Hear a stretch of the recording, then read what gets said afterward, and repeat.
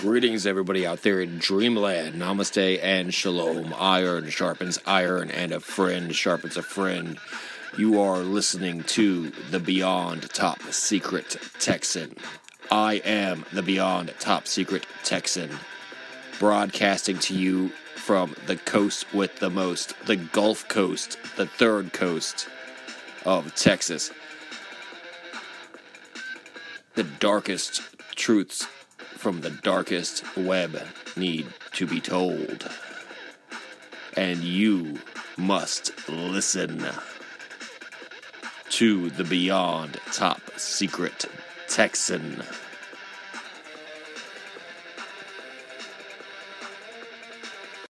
Greetings, everybody out there in Dreamland. Thank you all once again for tuning in to another broadcast of the Beyond Top Secret Texan. I am the Beyond Top Secret Texan. I am broadcasting to you from the third coast, the coast with the most, the Gulf Coast of Texas, and it is my pride and privilege to be doing so.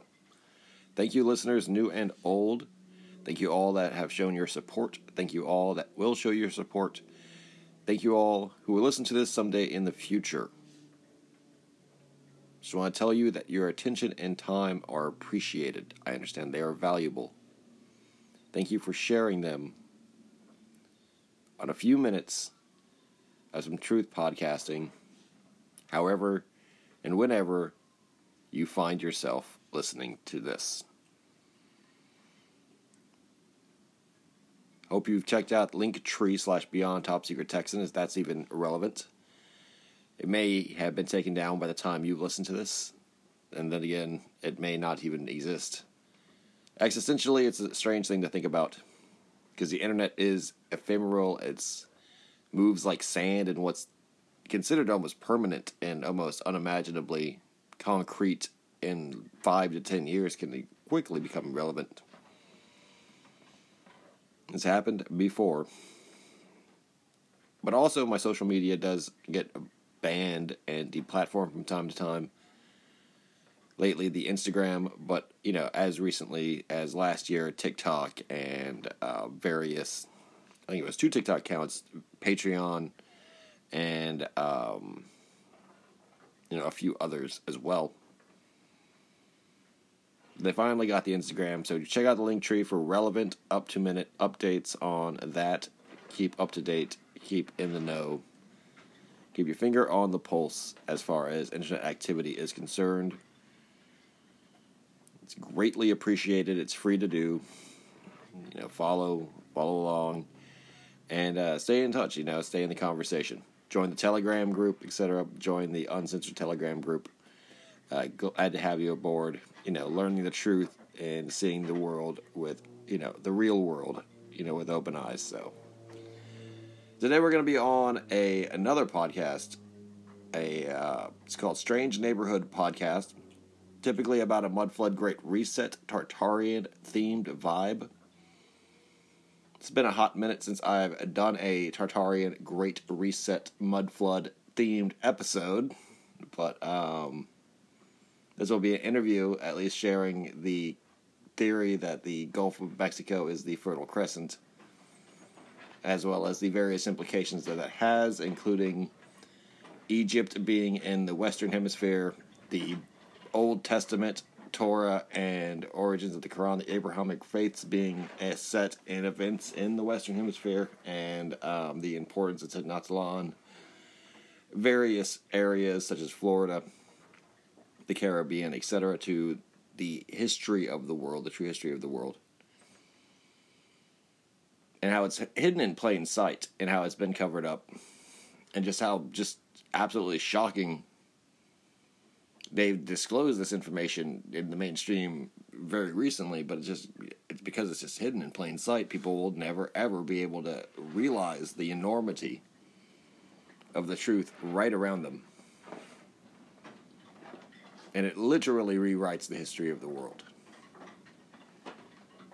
So thank you for sticking around. Make the introductions shorter, more streamlined this year moving forward. So thank you all in advance for listening to it. Next time you'll hear me, we'll be on the Strange Neighborhood Podcast, talking with their hosts, Just having a great conversation about the Great Reset, Tartarian, and Mudflood themed discipline of alternate history.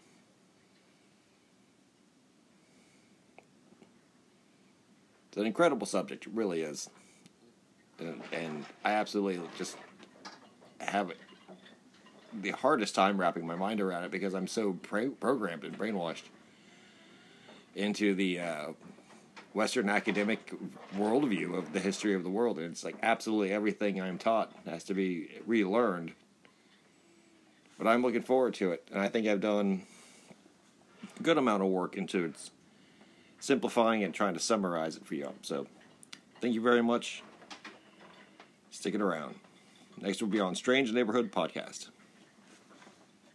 But what is your name? What do you want me to call you? Oh, I go by Tex when I'm recording, at least this year forward. Yeah. Let's just leave it at that so I don't get mixed up. Right exactly. See, it's exactly because it's it's streamlined. It makes sense. It's very compact as like the name and the show and the name is the show. It makes a lot of sense at least when I thought of it. So it's weird when people are like they expect you to go by your full name, and it's like no. It's not like when you Google my name, it's not going to come up. And you Google the show, it will come up. Yeah, exactly. I don't know. I kind of like struggle with where to be anonymous on the internet sometimes, I think. And I have made some choices that, you wish you could take your name off things, but too late. But do you want to just introduce yourself first and talk about, like, what you do, and then we'll just get right into it. Yeah. And yeah, just so you know, I'm recording too, so I can release it on my side of things, and I've just hit record. So yeah, let's just jump right into the conversation. Perfect, that's sweet. Yeah, I'm the Beyond Top Secret Texan. I go by Tex for shorthand, but Beyond Top Secret Texan podcast and multi-channel media experience, basically posting dark web evidence across the web. Although, to be honest, social media is dead. It's the snake that bit me. Basically, I've had a couple of channels that grew very large. TikTok that had, millions of views on videos, and Instagram that had like thousands of followers, and then they got deplatformed because of the censorship, exactly, and going around. And I know a lot of people know exactly what I'm talking about when a channel gets nuked. And I think it's becoming like really obvious about that. Yeah. Like even like normies are like, why do channels get deleted? Like, it's kind of out in the open now that they just terrorize people. Exactly. So if you can find my channels, Twitter, for example, I'm really focusing energy on currently. But even that's shadow banned. My second Instagram channel is up, Beyond Top Secret Texan 2. You can find all that information on Linktree/Beyond Top Secret Texan. It's the one link, you really just search all my web activity on. But I got a web page, podpage.com/Beyond Top Secret Texan if you want a web browser version where you can listen to all my episodes. Or you can check out my show on all the major podcast providers, from iHeartRadio to Spotify to Apple Podcast, down to all the obscure ones as well, like Himalaya, Podpage, Breaker, all the podcast pages typically or should have my podcast on it. And if they don't, then let me know and I can help put it on there. And I'll add all your links at the bottom too, so that people can find you wherever you are. Been doing this since 2020 full time. Started with YouTube videos, and really started with Secret Space Program and Close Encounter Survival, personal experiences, and my knowledge started kind of flowing and stemming from there, and I started embracing things like the Great Reset, Mud Flood, discipline, basically, as well as I've been known to work in cryptozoological terms, true crime terms, into the occult. My history knowledge is pretty good, both conventionally, because I have an education in it, but also just because it's a passion of mine. And so learning about the Great Reset, learning about the Mud Flood, a lot of things started clicking And I was like, I'm kind of sitting here shell shocked before we go into this because I've had to relearn everything, and it's not like I didn't know history coming into this, but what I can safely say is everything I have been taught and everything everyone is taught is absolutely wrong. Yeah.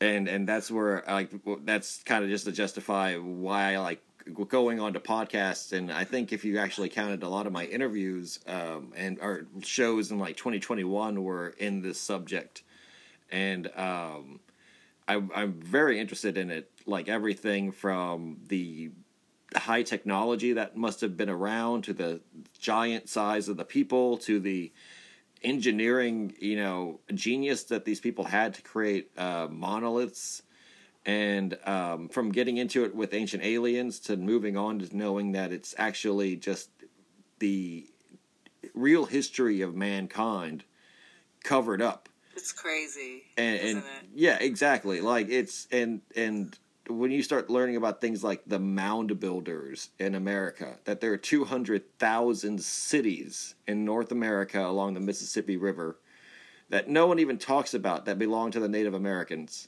Mm-hmm. And that the real history reports, and like I said, I absolutely know that you go and you read journals of the settlers, of the pilgrims, of the colonists to learn about the truth. And they're just talking about finding entire abandoned towns with like stonework and masonry, and relevant to what we're going to be talking about, up until very recently, like up until the Rockefeller takeover, which is an absolute verifiable fact that in the 1913 Rockefeller took over the education system, that people in America, people in America had a very high they had a very high knowledge of what we would consider this knowledge that we're talking about now. They knew where we came from. People knew that. Like, they knew that Florida was the Garden of Eden. Everyone from the governor to the travel bureau of Florida would talk about it. There are postcards with that information on it.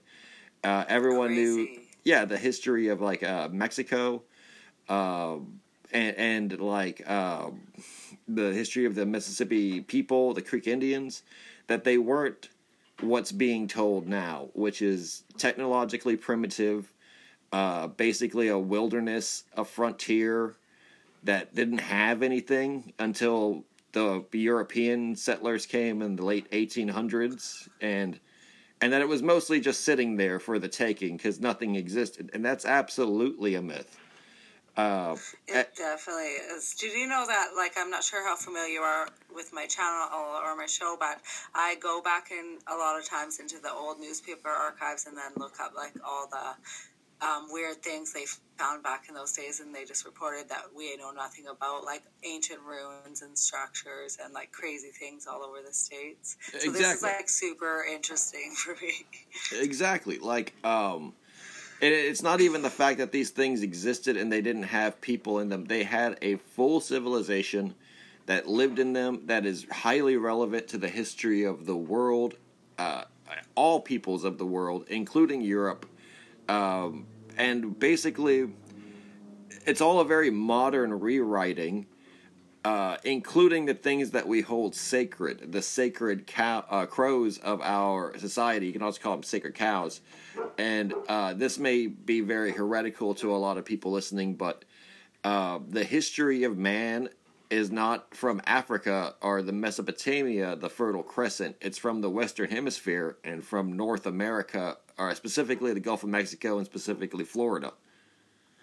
And this is verified, even embraced historically by a lot of Christian esoteric theologians and fundamentalists because of the various realities in the book of Genesis in describing the flood, the great deluge, and the days of Noah, and the Garden of Eden, with geographical features in Florida. So, to basically understand this whole thesis, to start from the very beginning, literally the very beginning, is the factual, basically the biblical fact that the only geographic place that is described that has any relevance to the Garden of Eden in the world is the River Nile or basically in the Garden of Eden, there's a river with four, or a body of water with four rivers. Basically a head sharing four river bodies. And it doesn't exist in the Middle East where they say the Tigris and Euphrates does. It exists in the Chattahoochee and the Florida and Georgia border. Fascinating. This, as well as the fact that the Bible mentions 28 different kinds of trees, and those 28 different kinds of trees are native to the same area, the Appalachia area of Florida, and that one tree, the gopher wood, is only native and only found in this one area. And gopher wood is what Noah was told to build the ark by God. And this is still in all translations, even in the King James Version, no matter how changed and reformed and liberalized or, agendized or from the Catholic Scripture to the all Abrahamic faiths. Understand and recognize this one thing that Noah was told to build the ark out of gopher wood. It was made out of gopher wood, and gopher wood is native only to one place, and that is the Appalachian line between the Ozarks and the Atlantic Ocean. And that basically, that this was enough reason to say that whatever geographical location that they were truly referring to had to have been on the Western Hemisphere. And that up until the 1913s and onward, when Rockefeller, and remember, Rockefeller took over the entire nation vertically and horizontally, including creating the fake Zionist conservative Christians, which were not Christians, basically a bunch of hedonists, in wolves in sheep's clothing, who would be demagogues and rise up the Pentecost, basically. And these people have very flimsy knowledge on basically any scripture, and were told to constantly promote the Sea of Galilee, the idea of Israel being in the Middle East. And this was before Israel was even created as a state. And so that the idea that this was all connected to a much larger conspiracy, yes. But that the erasure of our history came from the outside. And it's relatively very modern. Because there's still video, and if anyone wants to look this up, simply YouTube search this, because there are videos on YouTube about Christian theologians who, in the 20th century, figured this all out and swore by it. And that it had relevance, and it had a lot of movement, especially in things like the American esoteric and occult, what you would call Gnostic Christian sects, like the Order of Melchizedek, which is a Christian group. There are so many different Christian groups, but it is an actual official, tax-exempt kind of, status Christian group in America, operating out of Florida. And that, like I said, the Florida Postcards, Florida Travel Bureau, and the governor himself and stuff would go on to say these things like in passing, that it just is, because it's one of those cultural things that in the time people just knew. And it's still legacy. It's like a legacy knowledge until it was erased by the, federal, quote-unquote, federal standards of education, the Smithsonian, owned by the British, owned by Freemasons, and controlled from the very top down by Rockefeller and the proxies of Rothschild and the masters they serve, which we know as Darwinian science. It came from the Royal Academy. That's all Freemasonic alchemists, and and this is going to be a lot easier to understand, and I'm still don't know fully. I'm shell-shocked and just able to report on a secret war that's been going on for thousands of years, and that literally we're not supposed to know about. This is the fucking weirdest shit to me. I am shell-shocked here. Like, to think that everything that I was ever taught was wrong, and intentionally taught wrong, so that I couldn't be locked away spiritually from my inheritance of the country that I was born in, and that 300 million plus people are born in, and more, including in Mexico and Canada and Central and South America, the entire Western Hemisphere is duped into believing that that the history of the world is one way, and that we are who we really are, which is this the origin, the cradle of civilization, and not only civilization but a humankind. And to get into just a real, like, not even this, before we even get into the Abrahamic stuff, that North America is more than meets the eye. Do you know camels and elephants and horses, big cats, etc., all evolved in South and North America in the Western Hemisphere and then migrated outward to Asia and Africa? Crazy. I was actually thinking about the cypress trees as well, because you were talking about trees before, and then when you just said this about the animals, it made me think about this, because their cypress trees are like in that area as well, in like around Florida and like around the Mississippi Valley and stuff like that. And the only other places in the Mediterranean where the trees are. And I'm like, did they start in the Mediterranean or did they start in North America? Oh yes, and one of that specific thing is easily explained when I get to the point of Phoenician colonization. And what do you do when you colonize an area? Is you bring your own plants there, because you want to grow, literally like Johnny Appleseed. You bring the seeds to grow the orchards and the crop and the fruit that you really want to indulge in. Like you're reshaping and regrowing your home overseas. It was brought to Europe. That is brought to Europe because that is not native to the actual cliff sides and rocky. It's infertile. It's actually a volcanic ash in the Mediterranean because of all the major volcanic and earthquake. It's just it's infertile, and the whole Mesopotamia being called the Fertile Crescent's kind of like a sick joke in a lot of ways, because it has to be heavily irrigated, and even today it's barren. It's absolutely barren. And its wealth is not from agriculture, which it has to import most of its food. It's oil. And the only reason they want to give it any significance is to incentivize this kind of, like, I don't know, destruction of the Western Hemisphere based on a number of standards. And exactly, like, we can go into that later, but that's its own realm of thinking. Like, why are they doing this, and what, like, why? Like, what exactly are they trying to accomplish? But I think about that so much. Like, why? Like, what? This is like the big lie of civilization, and like, why?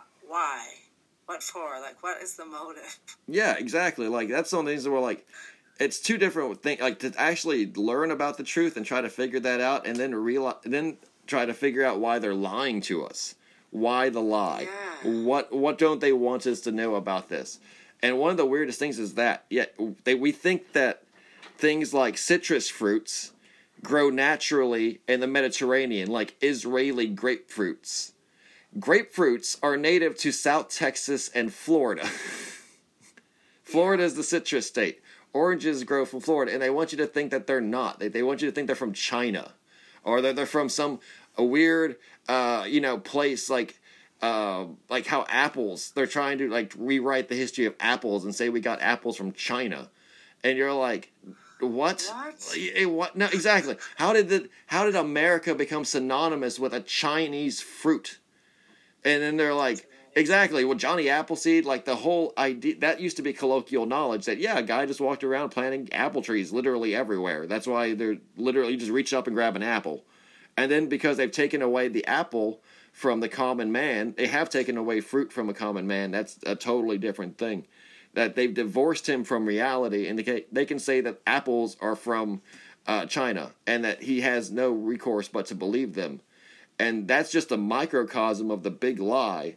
Like, why are they doing this? Why are they trying to rewrite everything in our history to take it away from the West, taking it away from the Western Hemisphere, either North or South America, and try to put everything, including their heritage, in the East, in Europe, in specifically Europe. And that is what I think I'll help explain once we get down the historical, and I'll just jump into the Abrahamic things now. Because it's in the Garden of Eden is in Florida, realistically, all of the events in the Old Testament happened in the West. Like, that's just the one thing that's immediately present. I'm not saying that after the flood, the ark was built and Noah went across the Atlantic Ocean, where then the historical records of the world are now accurate because, say, the children of Noah formed Babylon, and where Babylon is, and Egypt, where the Nile River is, and the Greeks, where the Greek islands are. None of that happened. It all happened in the West. And the Western geography was very different, and the history of the West was very old. They were saying people lived in North America as old as 370,000 years ago. Mm-hmm. So this, realistically, without even, because you can't rely on the timeline, it could be anywhere from all this beginning 370,000 years ago, like in the book of Genesis, or it be as young as they say historically, like they say the Aztecs only emerged in the 1400s. And Whoa. Then only ruled for 100 years before the Spanish showed up. So they only had 100 years of uncontacted existence, which is ridiculous to believe.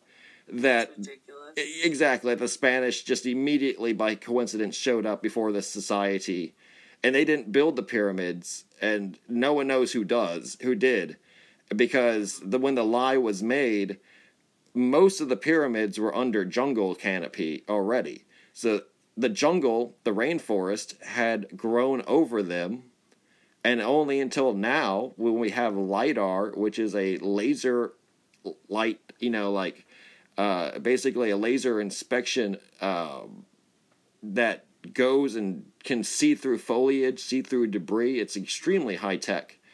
Only now do we realize almost all of the Amazon jungle is artificially grown. There are cities that stretch, that literally just, they're metropolises. They just stretch into each other. You can't tell them apart. And there are thousands of pyramids all through Venezuela, the Amazon, all of South America, basically, all of the Peruvian mountains, all of Mexico, all of Central America. It's mind-numbing to think of the archaeological and engineering of, both the archaeological significance, but the engineering capabilities of these people when they literally built cities larger than we have now out of stone, or what we would know typically as an Aztec-looking pyramid. It's very distinctly. It's not Aztec. Aztec is also not what they called themselves. There's the whole history of what we're going to get into with Tenochtitlan, that everything we've been told is an absolute lie, and it's absurd. For example, in Wikipedia, it even says it in the first paragraph, just on Tenochtitlan, that no one knows when the city was built. It was said to have been built in the 1325, simply because they wanted to celebrate the 600th anniversary of Mexico City in the year 1925. Yeah. Simply because they wanted to have a party in the city with a parade to celebrate 600 years of Mexico City, they said, fuck it, that's when the Aztecs built the city. And and you look at, like I said, the Rockefeller. At the same time, Mexico was going through the same exact, bullshit, where these scientific people, these men of universities who were experts who were trained in Europe, who were all Freemasons, came to these positions of power. They called them the Cientificos in Mexico during the time of the revolution. The president was a man named Porfirio Diaz. This is a man who's synonymous with cruelty, and being a Western sellout in traditional history in Mexico. He's a villain. He's an absolute villain. In everyone's understanding of him. He was a tyrant. He was basically a dictator. He started the Mexican Civil War, where 1/10 of the population in Mexico died over 10 years of fighting. And he literally rewrote the history of Mexico as far as the West is concerned. That has been the official story moving forward.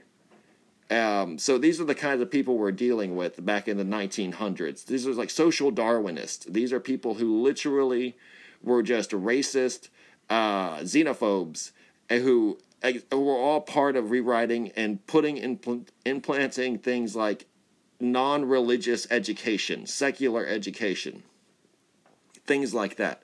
And I'm not saying the religious education was any better, but it's just a different cult. The Freemasons are just a different cult. Science has just become a different cult. It's teaching the wrong thing, or it's teaching the thing that they only want you to know, and any questioning of it is considered heresy. And, you know, if they could burn you at the stake, they would. Like, they literally would. Exactly. Like, we learned since 2020 onward that these people are no better than, like, witch hunters and things like that. If they say they're for science and that they're whatever, they're gonna still burn you at the stake. Yeah. But what a weird couple years. moving into the Abrahamic side of things, like I said, it all means that the Old Testament happened in the New World, and it's not the New World. The New World is the Old World, and that Before we move on, can I just ask you one thing? Do you think that the jungle was intentionally planted to hide the pyramids, or was it something else that was intentionally planted that got out of hand? It could have been. Honestly, that could be. It could also be that just literally they didn't get to it, and that we're dealing with like a post-apocalyptic civilization. Mm-hmm. We're dealing with a Great Reset, and I think the Great Reset goes beyond things like the Spanish conquest or smallpox. It goes beyond anything man-made. We're dealing with the survivors right now who were so far away, I think, that they just were not affected by whatever happened on this hemisphere. And I think what happened in this hemisphere was a combination of either a comet or an asteroid, or something even weirder, something like a plasma shift, or like a big solar flare, or a volcano or something. Like, volcanoes can be pretty gnarly. The supervolcano in Yosemite, for example, could really mess a whole civilization up. That could mess a hemisphere up for a couple of years. And I don't think they died out. I think they went subterranean. I think they still exist. It's just that we on the surface, have been putting up with some pretty crazy weather. It's a part of a grander theory to say that we are still in, like, the doomsday kind of feeling. We're still in Mad Max. We just kind of got civilized a lot faster than they do in the movies. Like, people's natural tendencies are not to, like, constantly slit each other's throats. We mellow out pretty fast. So after a few decades of, like, constant nonstop warfare with each other, we kind of were just like, okay, everyone settle the fuck down. Like, okay, we survived the apocalypse. Let's figure out what the hell all these buildings are for. Or it's like, let's figure out what all these buildings are for. Where did all these cities come from?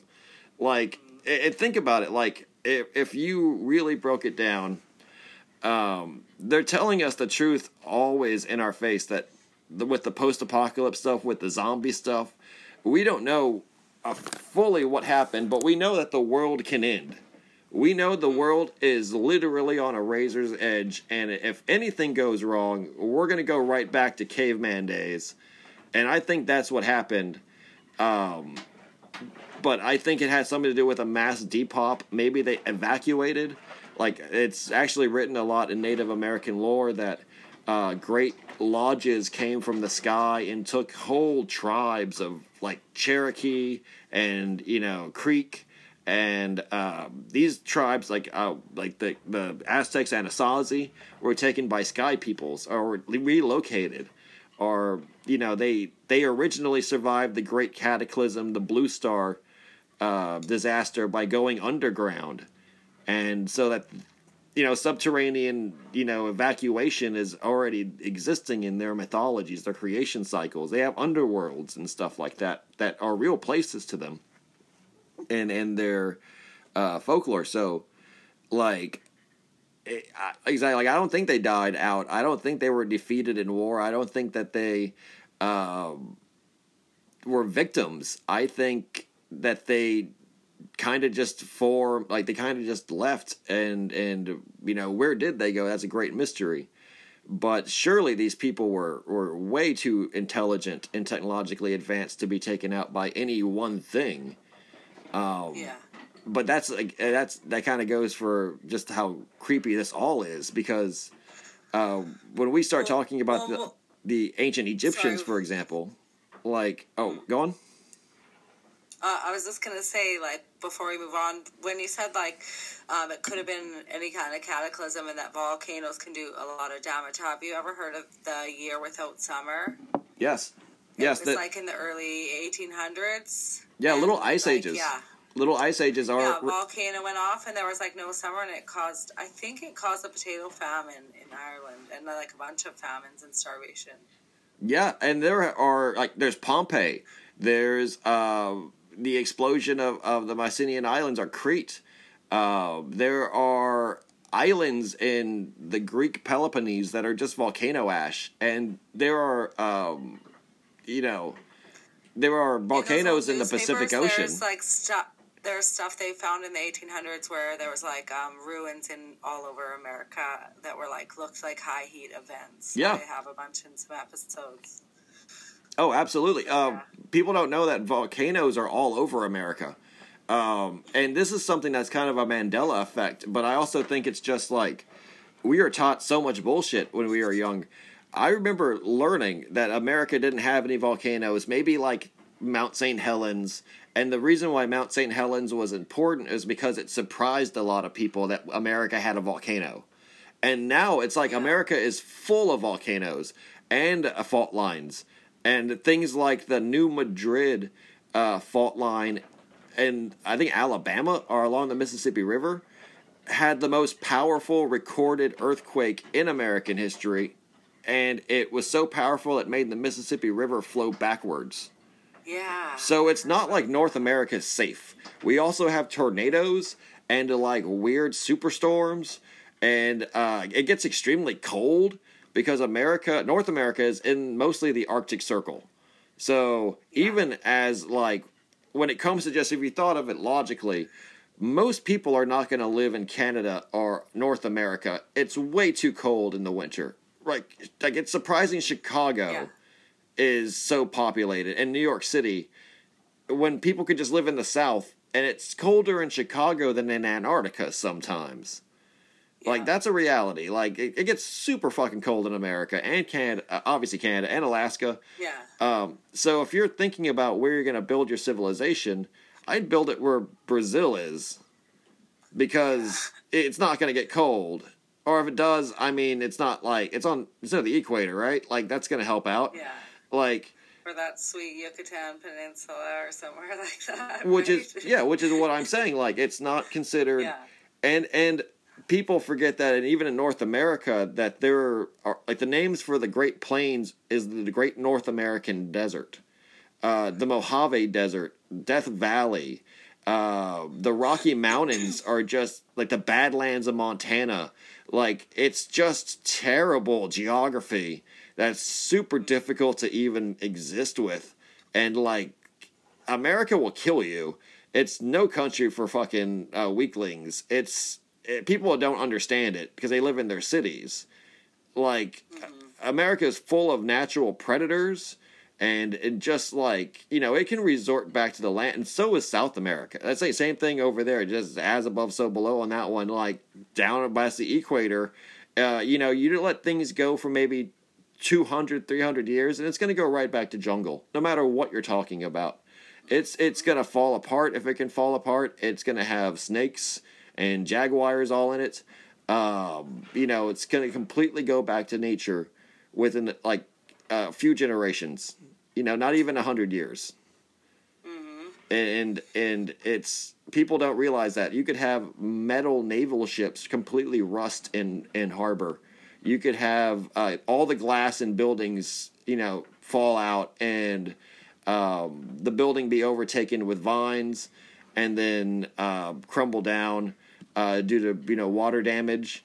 All your streets will be buried in foliage and dirt, like almost overnight.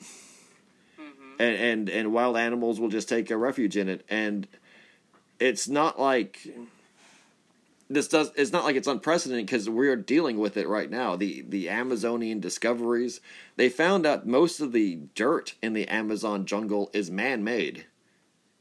It's a type of soil called bioash, and it was specifically put there because it's the compost heaps made from burning animals and old wood, campfires, things like that.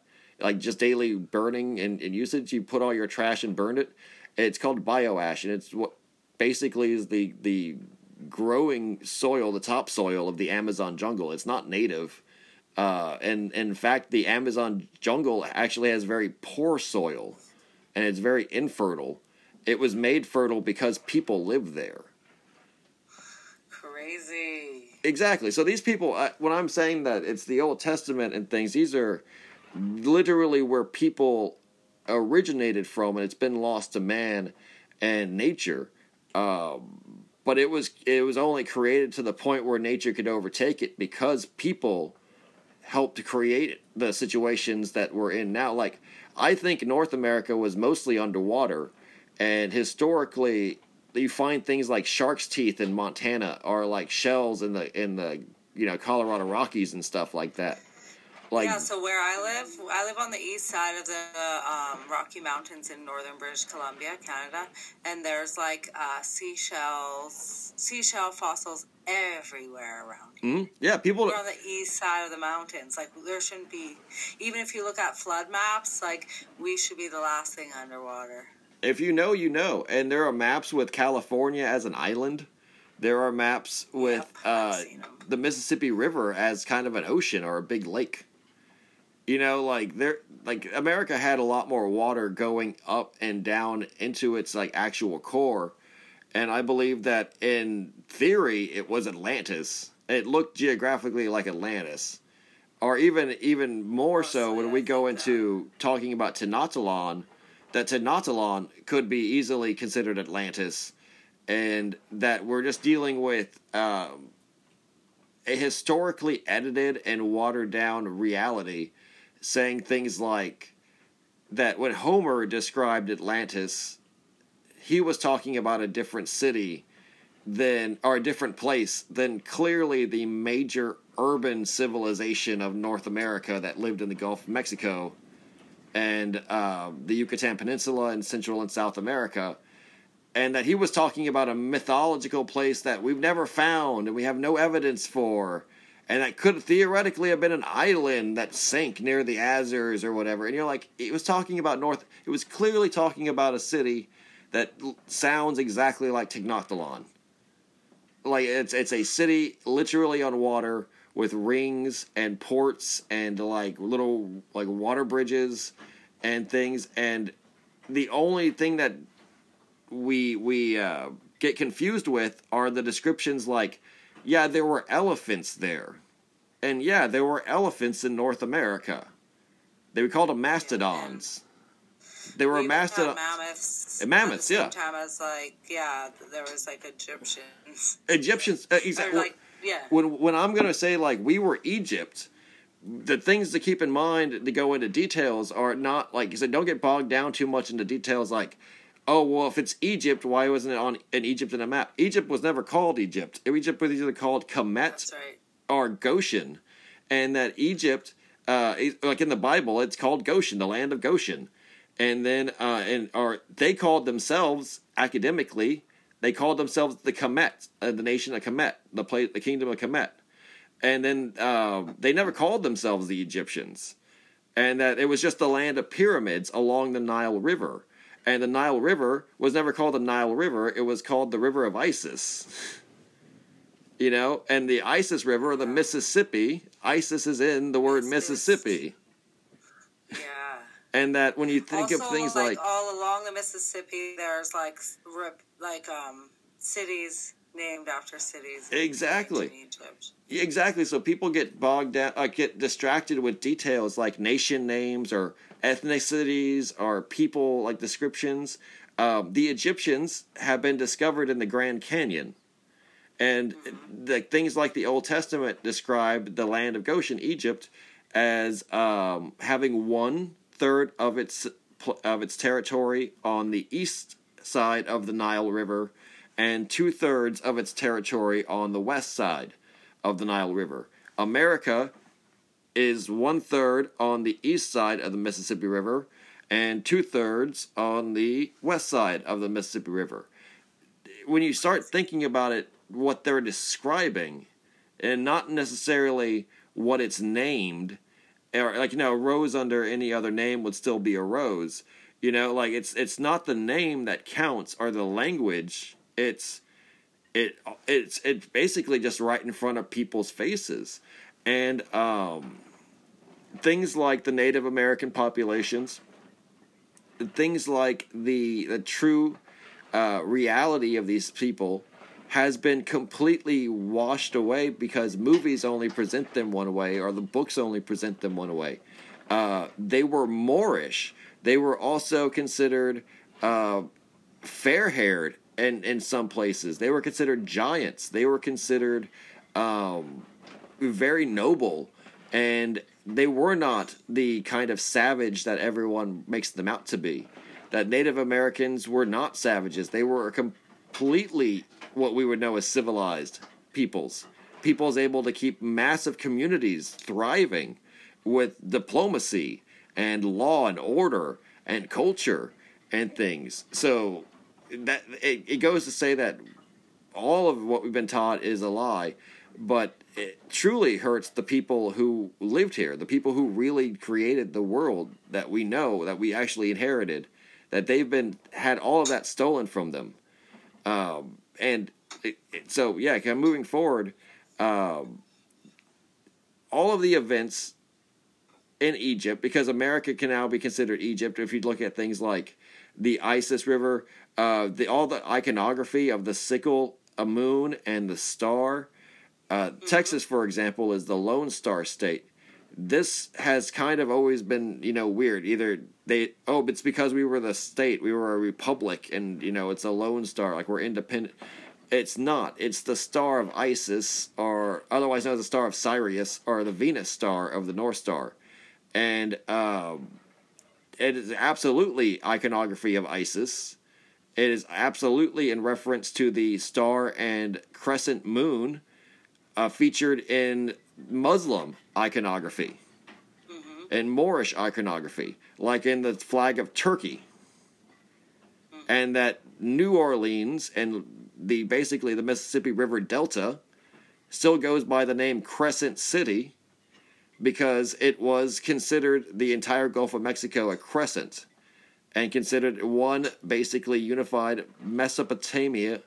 So not necessarily a hard Egypt, but the Mesopotamian crescent. Everything from the peoples that we would associate with the Canaanites and the Levites and the Hebrews and the Hittites and the various tribes of the Babylonians and the Persians, the various tribes of the Old Testament. They were all the local tribes, the tribes that ruled this area. And that the stories of Moses leading the Hebrews to a promised land originated in the Western Hemisphere. They are about the people of the Mississippi River. They are about the people who are the mound builders.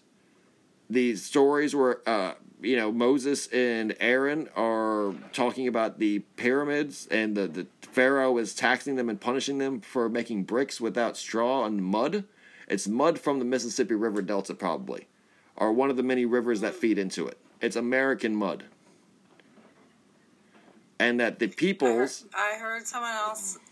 No, go on. Go ahead. Oh, I was going to say, and the peoples, the Hebrews, the 12 tribes, were spread out from there through the Exodus, which is moving through the Badlands, the Colorado Rockies, and either settling in, like the Mormons think, Jerusalem and Salt Lake City, which in Utah there's a lot of evidence for that. I'm not saying that the Mormons, are the correct religion to follow. I'm not saying anything about their religion. I'm saying that historically, though, they are onto something, and that Mormons are very clever about this. They are very, very crucial to understanding the real history of what we're dealing with.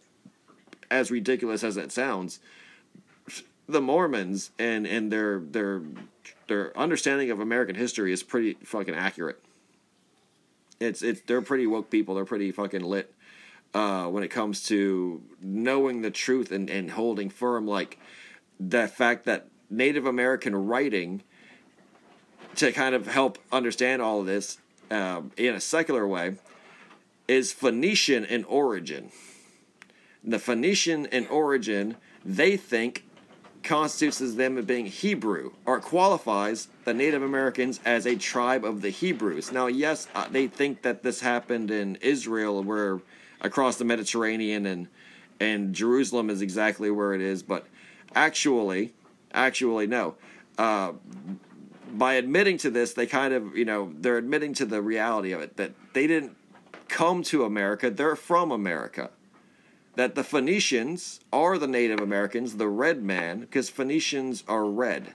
And this kind of, goes into, they want to say they're from Finland, they want to say they're Finnish, and that it's near Helsinki or the North Pole, and they came to North America and then colonized, either culturally or physically. And that this is where Aryans come from, because Aryans are a distinct tribe not found in North America. But I disagree with that. I think it's 100% all because mankind itself came from North America. And so the Phoenicians would naturally come from North America too, just like we believe they came from the Middle East or the Mediterranean. And it's not that they came from the Mediterranean and moved west. They came from the Gulf of Mexico, the Caribbean specifically, and moved outward along the east and west coasts of, along the Atlantic and the European and African coasts. The Phoenicians... Hey, can I just pause you quickly? My kid's just yelling. I'm just gonna... Oh yeah, no problem. Pause quick. I'll be like 2 seconds. I don't know what she's yelling about. Their style of dress were togas. Strange. This is not because they had two parallel societies. It's because I think all of their history has been kind of forced over to an area that didn't really have it at all to begin with, and that it's kind of a massive theatrical fraud where they're creating artifacts and creating historical relics and out of movie sets and things in the the old world to try to convince us that that's the old world. But all the peoples of the Old Testament, from the Greeks to being the Creek Indians, spoke Phoenician or ancient Hebrew. And ancient Hebrew is important to this because, like I said, all those people come from the ancient Hebrews. It's basically regarded as fact that when they're discussing the two worlds that exist in the Old Testament, those are literally the two of the original surviving societies. The land of Goshen, which is the Egyptian school of magic, the Egyptian worldview, the worship of Ra, the sun god, and then the Canaanites. And the Canaanites, to put it simply, are all the tribes from the Philistines, etc., who worship basically what we would call devils, but they're not. It's just, different various Sumerian and Semitic gods of the time, like Baal and Isis, etc. I'm just saying, without getting any secular into this, both are societies. One's worshiping the Egyptian pantheon, the other one's worshiping a Sumerian pantheon that would become the Anunnaki. That would become the Greek gods. They would become the Viking gods. They would become the gods of all the lands. I'm super interested in this kind of thing, like in how the characters repeat through different theologies as well. So, like, all Christians go around calling saying things about Baal and Canaanite gods and saying it's satanic, but like it's just the stories from the Bible are a repetition of those stories and so on. Well, so yeah, forth. and then you look into things like King Solomon and his use of demons to create the temple, and then you look into things like him even building temples to various gods, and that Israel itself is Ra-El as Isis, Ra, the sun god, and El Elohim as a triad or triumvirate, which is a holy trinity, and the covenant of Jehovah is a big part of it's all of the Old Testament. It's not a big part. It is all of the Old Testament, and that the people of Israel though don't hold to the covenant, and it's constantly them worshiping various Sumerian gods, like in the Exodus. Moses, who's following the commands of Jehovah, very righteously turns his back for just 5 minutes, goes up the mountain, Mount Sinai, to get the commandments. Commune directly with Jehovah, and then comes down and they're worshiping a golden cow, which is Moloch. But it's a golden calf from the Egyptian magic, from the Egyptian magicians of the Hebrews who they brought along with them. They're Sumerian deities. And it's this constant back and forth, this ebb and flow over righteous kings like King David and covenants and holding true to the commandments of Jehovah, and their eventual betrayals in their worship of false idols and other Sumerian identity gods and stuff like that. And that's the Abrahamic perspective of it, even as it's told, right? Like, for whatever it's worth, even as it's told, it's just that story repeated. Like, it's just literally the message of the Old Testament is the fulfillment of the prophecies, but also the challenge of other deities and other faiths and other tribes, outsiders, etc., bringing in their always referred to as false idols, because that's the message of the Old Testament. And in the historical sects, we know that there are battles, holy wars, battles between cultures and tribes, and what makes a tribe is their gods, the identities of their gods, and the powers of their gods, etc. And that, as it is right now, we have the Semitic gods, which are the Anunnaki, the ones that worshipped by Babylon, the ones worshipped by Persia, the ones worshipped who became the Zoroastrians, who evolved and became like the Roman pantheon. Zeus is Zu, and the sky god Baal as Thor, and Thor's Day. Exactly. That's one tribe, and the other tribe was the Egyptian deities and the lands of Egypt, which, as we would know now, were the Mississippi River people, and it's their understanding of Isis. And yes, Isis worship was prevalent all in the Gulf of Mexico area, Texas being the star of Isis, Texas being a part of Egypt, but being a part of not like a hard Egypt where there's one line where Egypt begins and anything outside is not Egypt. Everyone looked basically the same. Everyone acted the same, just varying degrees, like modern people. Denver, Colorado is not much different than Austin, Texas. It's not. Like, no matter how much you say, and if we fall into dystopia times and we were at war with each other, it would still be the same. It would 100% be two identical people, no matter how much rivalry we had and how much difference we grew into. Same thing with Egypt and the Canaanites of Mesopotamia, right? So when Moses was like, hey, I'm going to be sent on this mission because there's no place for me as the rightful heir of the throne in Egypt to go out with my peoples, free my peoples, go back to our lands, what's rightfully ours, and take it from these Canaanites, who are basically our cousins, who are our siblings, our kin, and we're just going to bring them now our power that we've learned through Egyptian magic, and conquer them because we're the rightful pharaohs. And this would play later on to the creation of the Kingdom of Israel and the Judea Valley and all that. So they either went to Zion National Park or Salt Lake City area, where they built the city that was, what would be known as Tartaria, and land, all the mud flood greatness out there in the West Coast, which I think they did. and I think that was the original land of Israel. But I think more people even left further down to Tenochtitlan, where what ultimately would become Tenochtitlan. I think that the history of the Hebrew kings has been all kind of stuffed together and like rolled up into one simple to understand thing called the history of Jerusalem. And things like King Saul, the King David, the King Solomon, to all the events leading up to Jesus, and the history of Jerusalem and the history of Israel has been really chronic, just crunched up, and it really is the history of the Western Hemisphere outside of the Mississippi mound builder culture, which never changed up until like literally the days of conquest by the Romans, who we will know as the Vatican,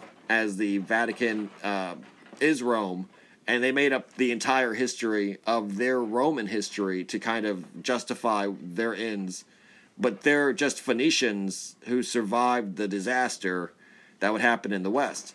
And in their pursuit of rewriting history, they basically created the mythos of a Middle Eastern Israel with the real history of the West, specifically the history that happened in Tenochtitlan over the various kings from the founding of the city and the bringing down of the Mexica, who would become the Mexicans. Everyone, it's not even a racist thing. The tribe was the Mexica.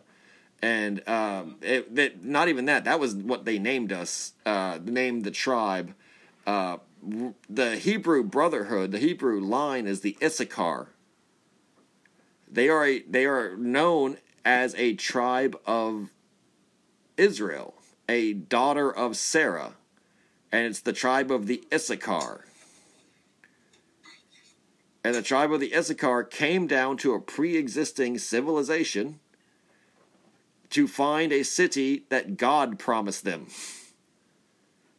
Now in the Aztec mythology, now a lot of people know this because it's on the flag of Mexico. So it's like the most well-known Aztec mythology, that the Aztecs are not from Mexico. That archaeologically, science or history or whatever you want to call it, anthropology, says that they are from the Wisconsin area.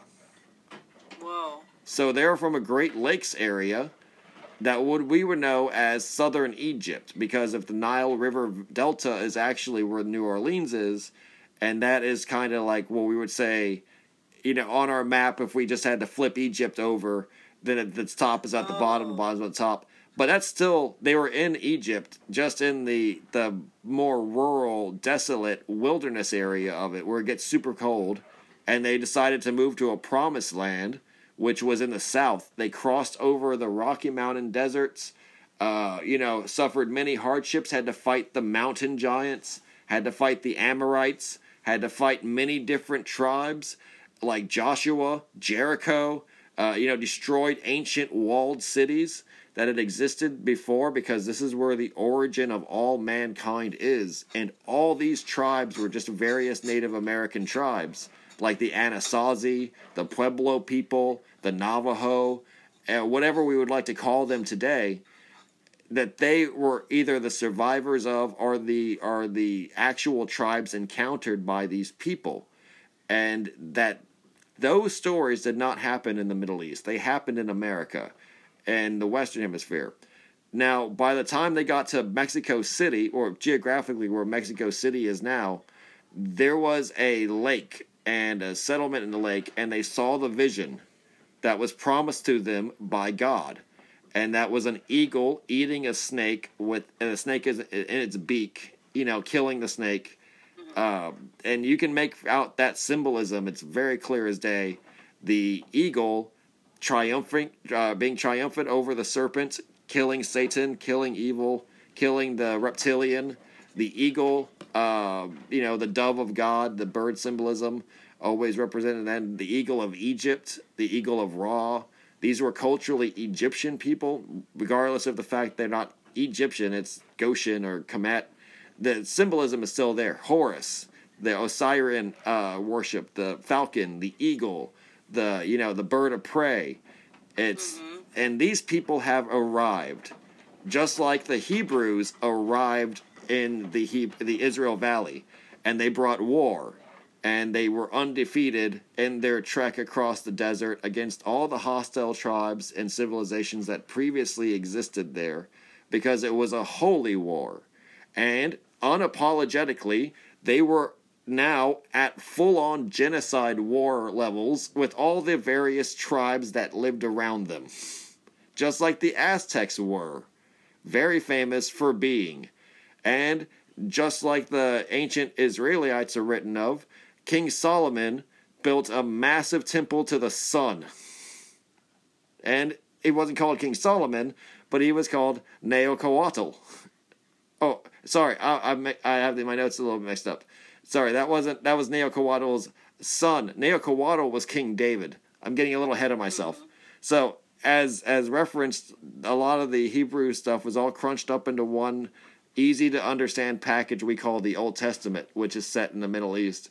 There was a figure in Aztec mythology, as it is read, as it's canon right now in the actual academics, that is so clearly a one-on-one for King David that it had to actually be mentioned in the biographical video I watched on him, that it's almost a parallel of his life word for word, from being hunted by or being exiled and hunted by the father of the woman that he married, who was the king at the time, an evil King Saul figure, to defeating that King Saul figure as an outcast in battle, and then taking over the throne when that king died of old age, and then going on to having basically stewardship over his entire kingdom, but then kind of becoming corrupt and doing exactly what King David did, leading a soldier into a battle he knew he would die in so that he could marry his wife,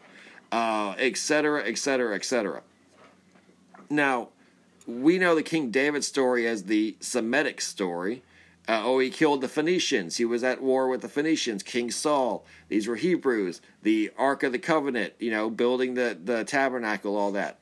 Eating the showbread. This was all Aztec and Issachar, or Mayan, or however you want to look at it, Mexica, symbolism as well, including everything from eating the showbread being a ritualized human sacrifice, eating the human bread, eating the bread of God, committing a taboo in holy worship, to killing his enemies in battle, the Philistines. He was a great warrior. To refusing to wear metal armor and choosing armor of cotton, or to fight in the nude, or enforcing that in his men. And it's just, like, for those who have eyes to see, it's too many parallels. And it's this that I think a lot of people have the hurdle with. It's because of the names. Like when you hear Neocoatl, it becomes almost impossible to imagine this person as a human being. But if you hear King David, all of a sudden you can put a face to it. Because it's a face that's been given to us. Because this is the thing, like, they want us to think in a certain way, an Anglified way, regardless if this person was Aryan or not, because the tribe came from Wisconsin. So it's, like I said, I believe these people actually were physically Aryan. I believe these people were physically Caucasian. Like in the Mexico area, you mean? Yeah, and people don't realize Mexico is a very complicated place ethnically, and there are Caucasian peoples. There are blonde-haired, blue-eyed people in Mexico. There are Chinese people in Mexico. There are black people who are native to Mexico. Mexico is as geographically, or a population as diverse as America, if not more so, because it has various other cultures that we kind of lump together. We just call them Hispanics, but the various Caribbean peoples, the various different mixes and ethnicities, Creole. It's like, I think they have something where 27 different recognized tribes, like Native American tribes. that are Native Americans even today. Like, you know, they're not considered mixed or anything. Like they were just there. They have been forever. Like the people in the mountains and stuff, or the West Coast. It's Mexico's as large as as the United States, physically. Huh. It only has 25 million people in it, though, so it's mostly empty. Crazy. Yeah. You know, I just made a reel about like all this ancient, well, like this American art from like the 1700s and 1800s that depicted American Indians as like they look completely African. Yeah. And like they have like Moorish clothes and stuff on, and like it's censored so bad. I think I got like 200 views on it. Yeah, that's there's the Moorish reality, which is the African. What we see, it's weird to talk about it. The black population is not African American. There is almost no such thing as that. It's all indigenous Caribbean people and North American people or South American people. They're indigenous, though. They're absolutely indigenous. And I have a lot of controversies with Africa, the Out of Africa story, the Africa as a genesis of culture story, and even the fact that, like, anything or any real people lived in Africa, they were all from America first, including all tribes that I think were put over there to kind of create photo shoots by National Geographic and by slave traders. I think the slave trade worked the opposite way. They captured people from the Amazon rainforest and the Caribbean islands and Central and South America and North America and shipped them to Africa. Yeah, I'm starting to think that too. And also, like, they do their best with Africa to like try and cover anything interesting that is just like Egypt, because I learned a lot of Ethiopia, and I was just like, wow, nobody knows this. Like, you really think Africa is land. Like, that's the picture they like deliver to us, and like anything interesting in the world in Africa is just Egypt, and that's it. But, like, really, there's like strangers and structures everywhere. Well, here's a weird thing about the skin color. Here's a weird thing about the skin color that I want to get into.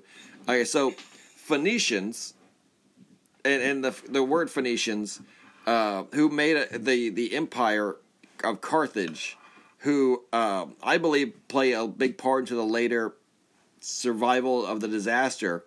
Basically, I call them the survivors of Atlantis, because at this time, Israel is Atlantis, and Israel is, like I said, taken over by Babylon, and then allowed to exist again. And there is a lot of history in between there that's parallel with the history of like South and Central America and these major city states and families and dynasties that I think is exact. Like I said, just the Old Testament history is given new names, and the people's skin color. All of the pharaohs that have ever been found have been Caucasian, specifically with Aryan features such as ginger hair or Rh negative blood, right?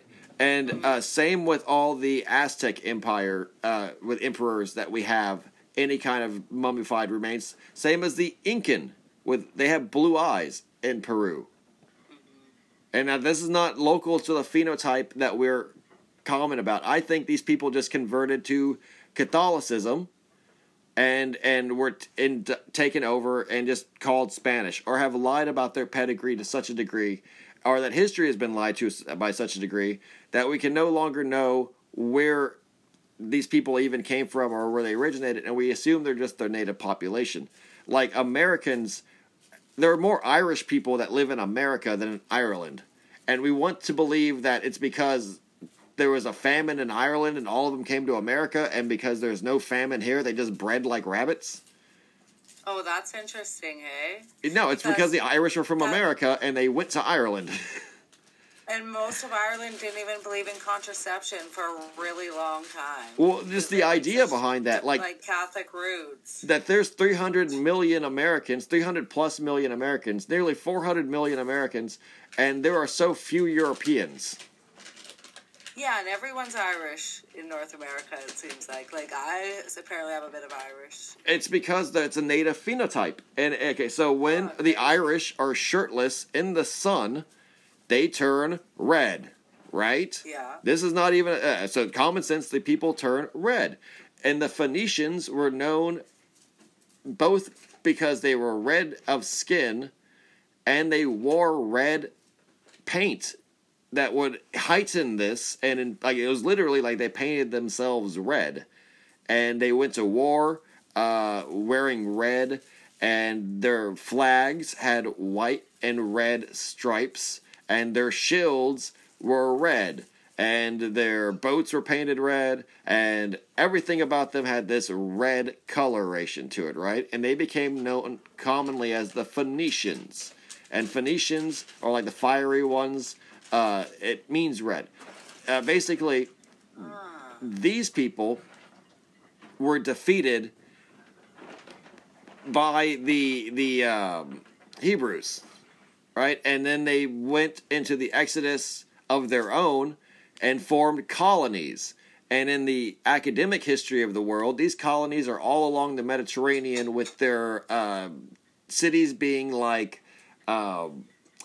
Troy and Carthage. And these cities are very famous academically for being destroyed.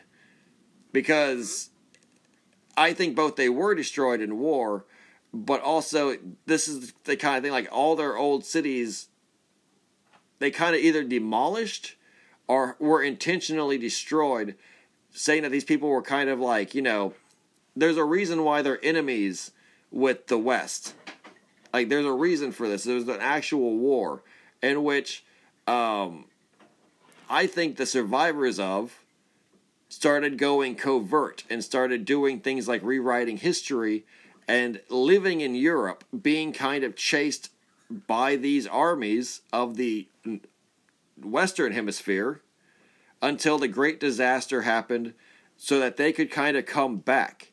And in this effort, they created what we would know as the Crusades, or the Reconquista, which are one and the same.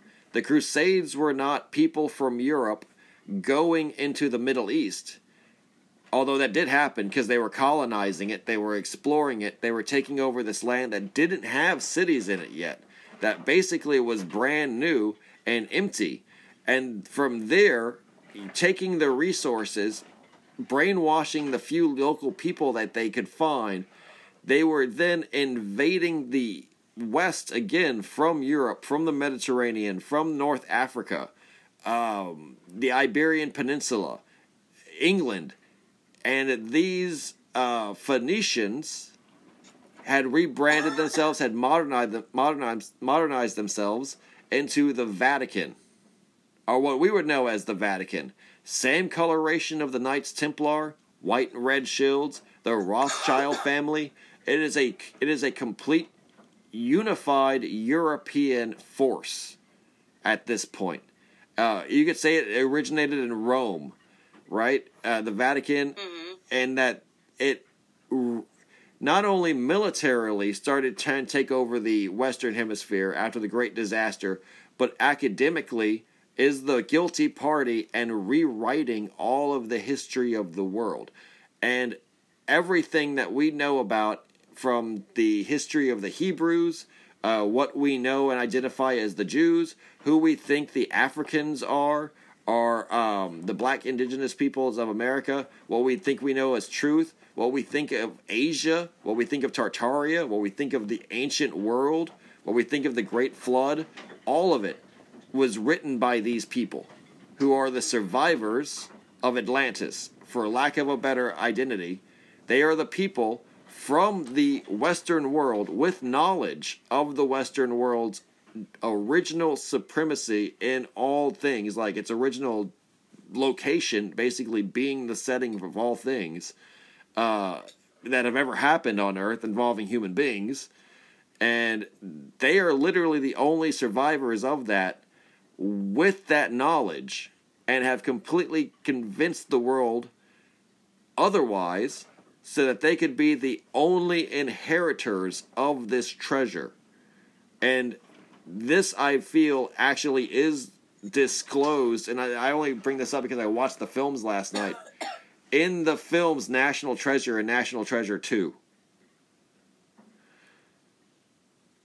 Now, I know that sounds kind of silly, but like I watched the films last night, and at both reveals... It doesn't sound silly because I just recently watched them with my daughter, and I was like, holy fuck, there's so many crazy things from hidden history that they don't tell us that's like little nuggets in those movies. It's really strange, but go on, sorry, with your point. Oh, no, I was going to say, like, it's exactly, if you actually just, it does now kind of get lighthearted because it's a very serious subject, and like, you know, just to kind of make like a real world aside to it, so you can see like a pop culture kind of thing. People love pop culture.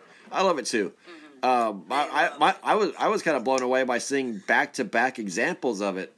In the first movie, The Treasure, when they open the treasure room, you see an Egyptian sarcophagus, literally the King Tut sculpture, gold, right there.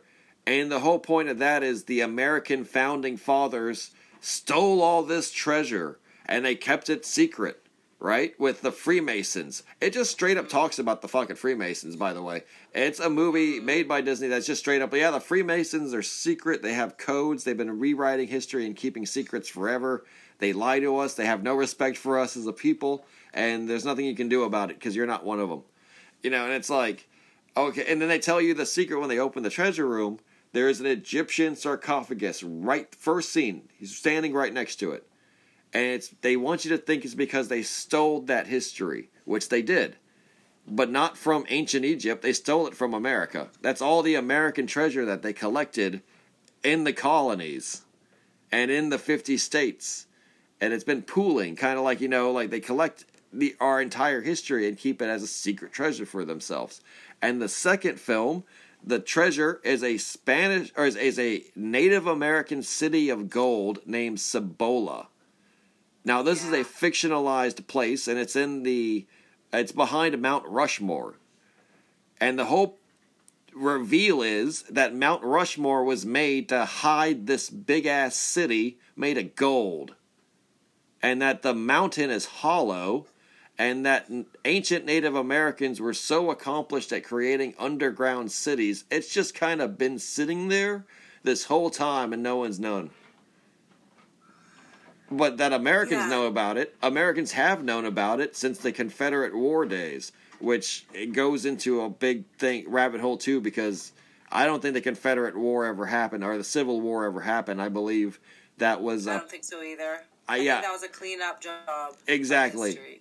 That was... Well, those were like the photos of like I said, when the West started getting invaded. It first started getting invaded in Mexico, the Caribbean... Canada, on the edges. It literally took until like the late 1800s for them to conquer, quote unquote, conquer North America. The Native American Indian Wars weren't finished until the 1930s.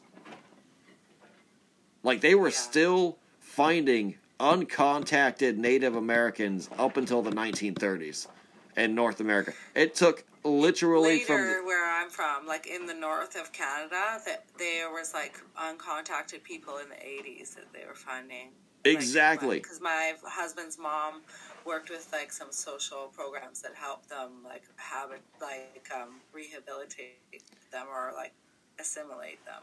No, exactly. And I think that a lot of American history from the 16 to 17, the 1800s, and even to the 1900s is finding Native American populations and re-educating them. And it's not necessarily a war, but it did get violent, but it's not like people think. It's more like there was a lot of like nothing, like a lot of empty land with like whole cities just abandoned, and they'd find these like tribes of people who were living off buffalo herds and like, you know, living off the land. And they were like Mad Max tribes. And that these Phoenicians who had knowledge of the true history of the world, right, who were survivors of this once populated area, would, you know, assimilate them, either kill off the men who were resisted re-educate the women, Christianize them, create missions and stuff like that for them, and then just use them to do the same to other people. And like, if you really look into it, the Buffalo Soldier, for example, a lot of indoctrinated black soldiers in the cavalry Union troops and stuff like that after the Civil War. A lot of Confederates just became cowboys and did the same thing and just colonized the West. Were given massive land leases and things like that.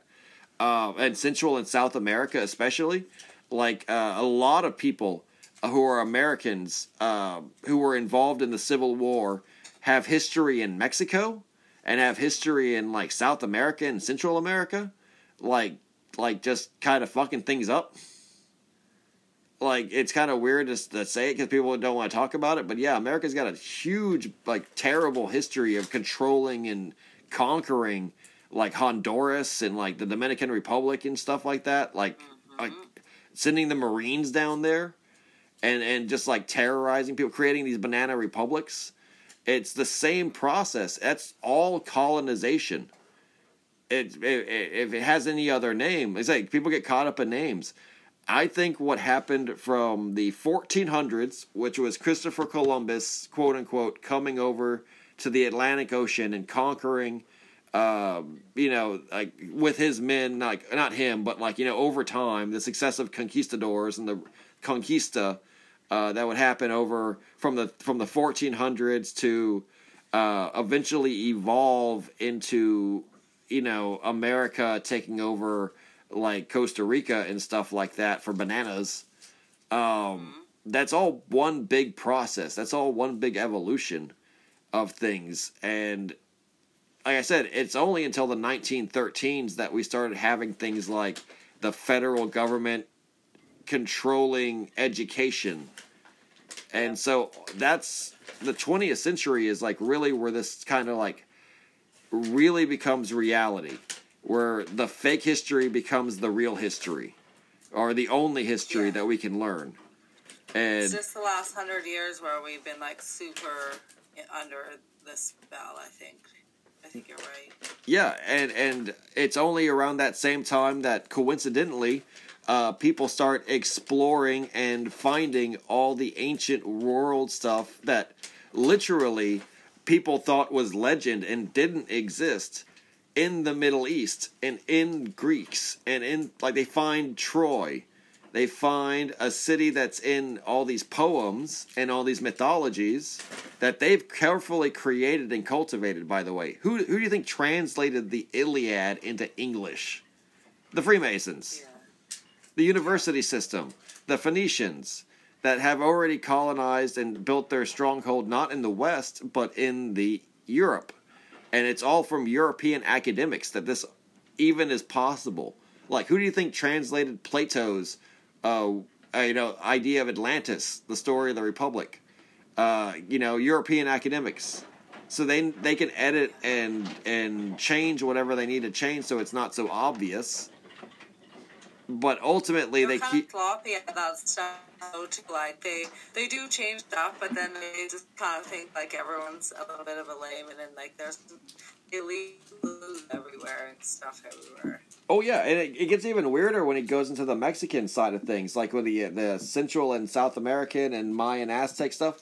Like I said, the Aztecs is not what they called themselves. The Aztecs is a name given to them from the Azteca root word, and then that's from the Mexico word, and then the Mexico word is not what was given to them either. That was given to them by their enemies. And then like you learn that almost everything about Native Americans is wrong. Like all the names are wrong, all the city names are wrong, all the tribal things are wrong, every description of them is wrong, all their it was all written by their enemies, the Spanish. Mm-hmm. They had no incentive to make these people look good in any single capacity. And even then, they couldn't lie about it. The real original writings are like, these people are fucking amazing. They have, like they built, like when the Spanish saw Tenochtitlan, they thought it was like a dream. They didn't understand how it was so clean and like pristine and efficient and like well built, and like the roads alone were like marvelous. And like I said, I don't think it happened the way they want us to think, where it was like, they conquered and took it over because they're just so badass. And like, the Catholic Church is just so high tech, and like it had swords made of metal and stuff. I think it was, the fact that it was a popular uprising, and the many Phoenician survivors helped, basically overthrow the few Israelite survivors that were left defending the ruins of these cities, as best they could. And I don't hold anyone to be the good guy or the bad guy. I think it's just these various weird tribes and their different pantheons and various worships. Like I said, the Phoenicians worshipped Isis, and I think it's a tribe that worships Isis, and versus a tribe that worships the sun. Yeah. It's a solar cult, who are the people of Ra, Israel, and the people of the Phoenicians, who are the people who are red, who wear red, who are signified by red. Both the Vatican and Knights Templar, the Rothschilds, Britain, for example, the British flag.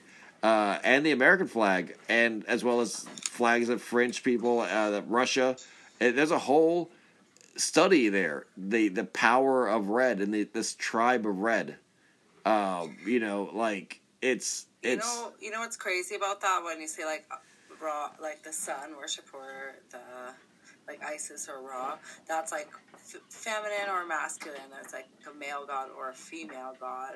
And like I don't know if you know this, but like they used to call America Columbia, and they had a goddess named Columbia, and like there's just so much homage to like goddess culture all the way up until the Rothschild takeover.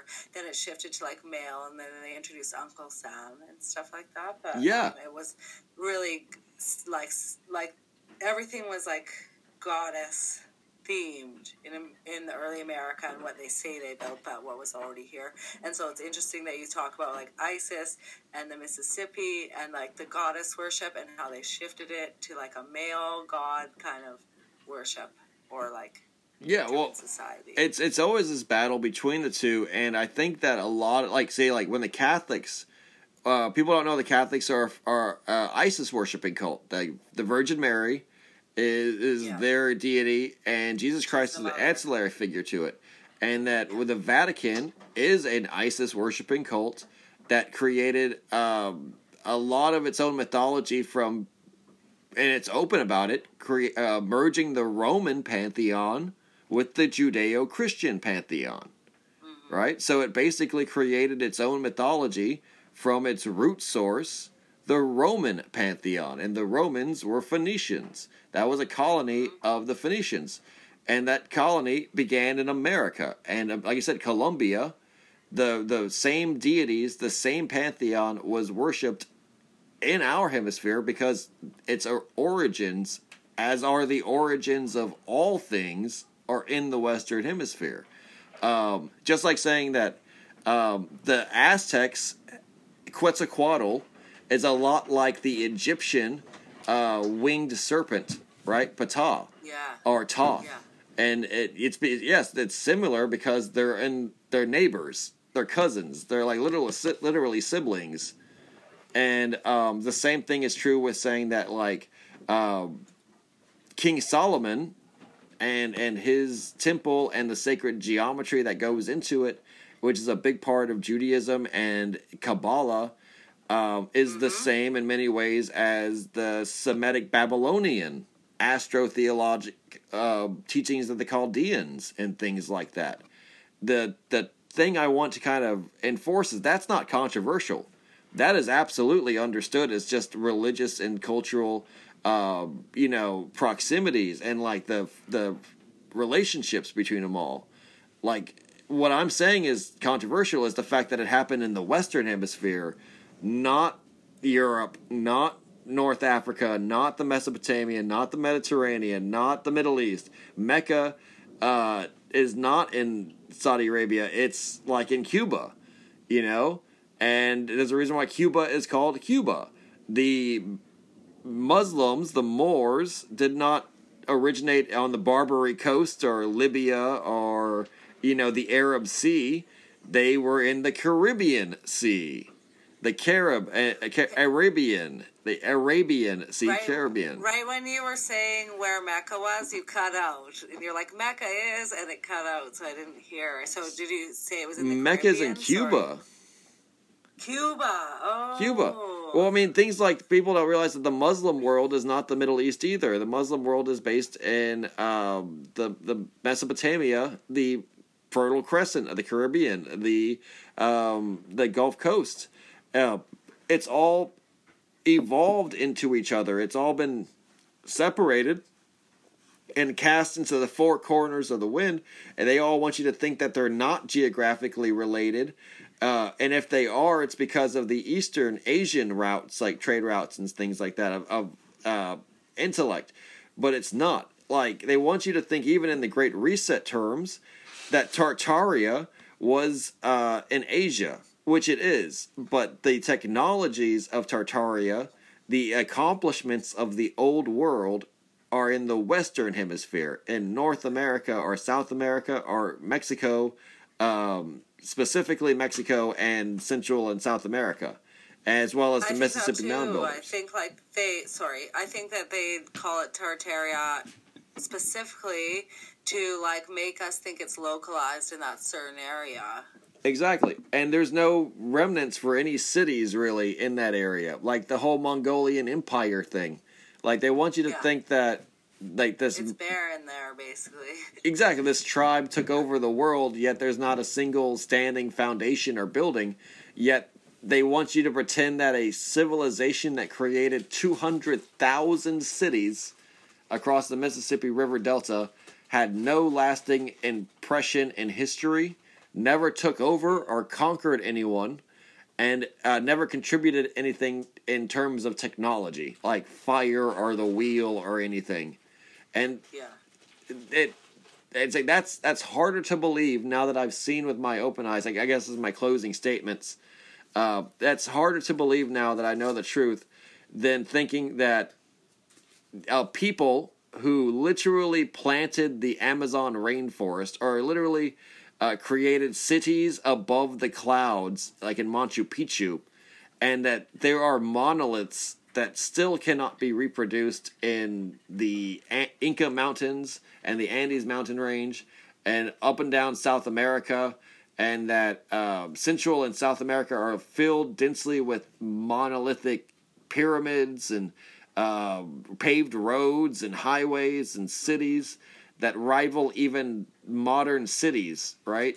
Like, that these people didn't have fucking boats and couldn't sail across an ocean.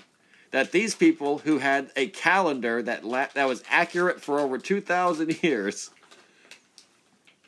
didn't know... And had maps accurately drawn of the coastline of Antarctica, like, hundreds of years before we even figured out what it looked like. That had that knowledge of the constellations, that knew the stars so accurately as to create, you know, calendar. Exactly, like the architecture that's like, you know, precise down to a certain degree when the sun sets. You know, it makes the right shadows and stuff. That these people, like, just couldn't conceive of Europeans like in any way, shape, or form. Like, didn't have metal, didn't have an army able to stop them, just didn't know that they weren't gods. Like, they just want you to think that they were like children. And this is absolutely, when you realize the big lie, that it's 100% bullshit. That no one knows, and no one wants to talk, and no one knows in academia the truth, or no one wants to talk about the truth, which is... They won't talk about it. Yeah, these people were the most powerful people on Earth. These people had a world empire, if you could call it that. That every person alive knew who they were, respected them, and traded with them, and dealt with them, and that the only tribes that existed back then were under these people's powers. Either these two rival kingdoms, these two rival tribes, that were basically related to each other, just like how Israel and Babylon and Egypt are related to each other in the ancient world, just like how Rome and Egypt are related to each other in the ancient world. And just like how, nowadays major nations are related to each other, like Mexico and the United States. They 100% operated as modernly as possible. So always keep that in mind. It's modern men. No matter what time, they're the modern men. They're the most modern and educated and high tech men that exist, and it's always the same, no matter who they are, psychologically, physically. Human beings are human beings, but the truth is that our Bible, that our religions, that our Abrahamic faiths have been hijacked. That our schools, that our education systems have been hijacked.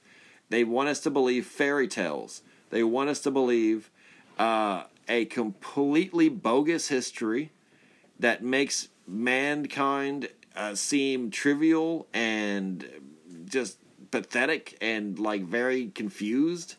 And it's the amount of evidence that they're suppressing is overwhelming. Like, I mean, I have to recommend a channel on YouTube called Old World Florida. Everyone keeps recommending me that. I mean, I have to, because that's where I did a lot of my research, Tim. But I also recommend everyone just doing their own research and like watch independent history, watch other history documentaries that give detail presentations on these cultures, and you will see quickly that we don't know anything about them. Like, we don't know anything about. It's like we don't know jack about shit, man. We don't. Yeah. Like, we really just everything we think we know is just a fairy tale. It's just a Disney story. It's a lie. That these people, like all the monuments built by them. They had America was called Columbia. That we've had presidents before George Washington. That the Native American tribes became American colonists, not the other way around. It's we didn't land on Plymouth Rock. Plymouth Rock landed on us. Mm-hmm. And a lot of it comes down to just that. Like, it's you got to keep sane, but once you start going down this rabbit hole, you will feel insane very fast. Yeah, it's true, but it's good to just find other people that are going into it too, and then you kind of make a little tribe and you add clues together with each other. Like, after this show, I'm like reframing the way I'm looking at things, because as you went through and said a lot of the things you said, it started to make things that never made sense to me make more sense that I found about fake history. So thanks for coming on today, and I'm sorry I have to cut this short because I feel like we could talk forever, but I'm just really happy you came and shared all your research with us today. Do you want to just quickly tell people where to find you and yeah? Yeah, like I said before, Linktree/Beyond Top Secret Texan, all lowercase, all one word, is going to be the best place to find me and all my web activities, Perfect. Social media pages, etc. Twitter for right now is where I post most of my videos and dark web stuff. The podcast, you can check out the podcast anywhere podcasts are found, the major ones and the minor ones, as well as go on my own webpage, which is podpage.com/Beyond Top Secret Texan. Google Beyond Top Secret Texan. That podcast, you should get your results, first page. But Linktree/Beyond Top Secret Texan will bring you to the directory. You can choose from there your preference and how you want to follow me. Greatly appreciate all followers, new and old alike. Greatly appreciate people who support, just even for one episode. So thank you very much. Strange Neighborhoods. My name's Kaylin. You can Kaylin. Call me Kaylin on here. Yeah. Well, I mean, I see it, Kaylin. Yeah, well, I was going to say Strange Neighborhood podcast, and for having me on, and would love to come back, and definitely. Yeah, share more of this information with you. No problem. Sounds and like your audience. You have lots more to get into too. No problem. So you'll have to come back for sure. But yeah, thanks for coming on today. All right, thank you, and no problem. Thanks from one shadow banned person to another. Yeah, I'm sorry I stopped it right before you finished up there, but so it should. I'm not sure if you can see this here, but if your screen's the same as mine, but it has a little Saturn names. It says MP3.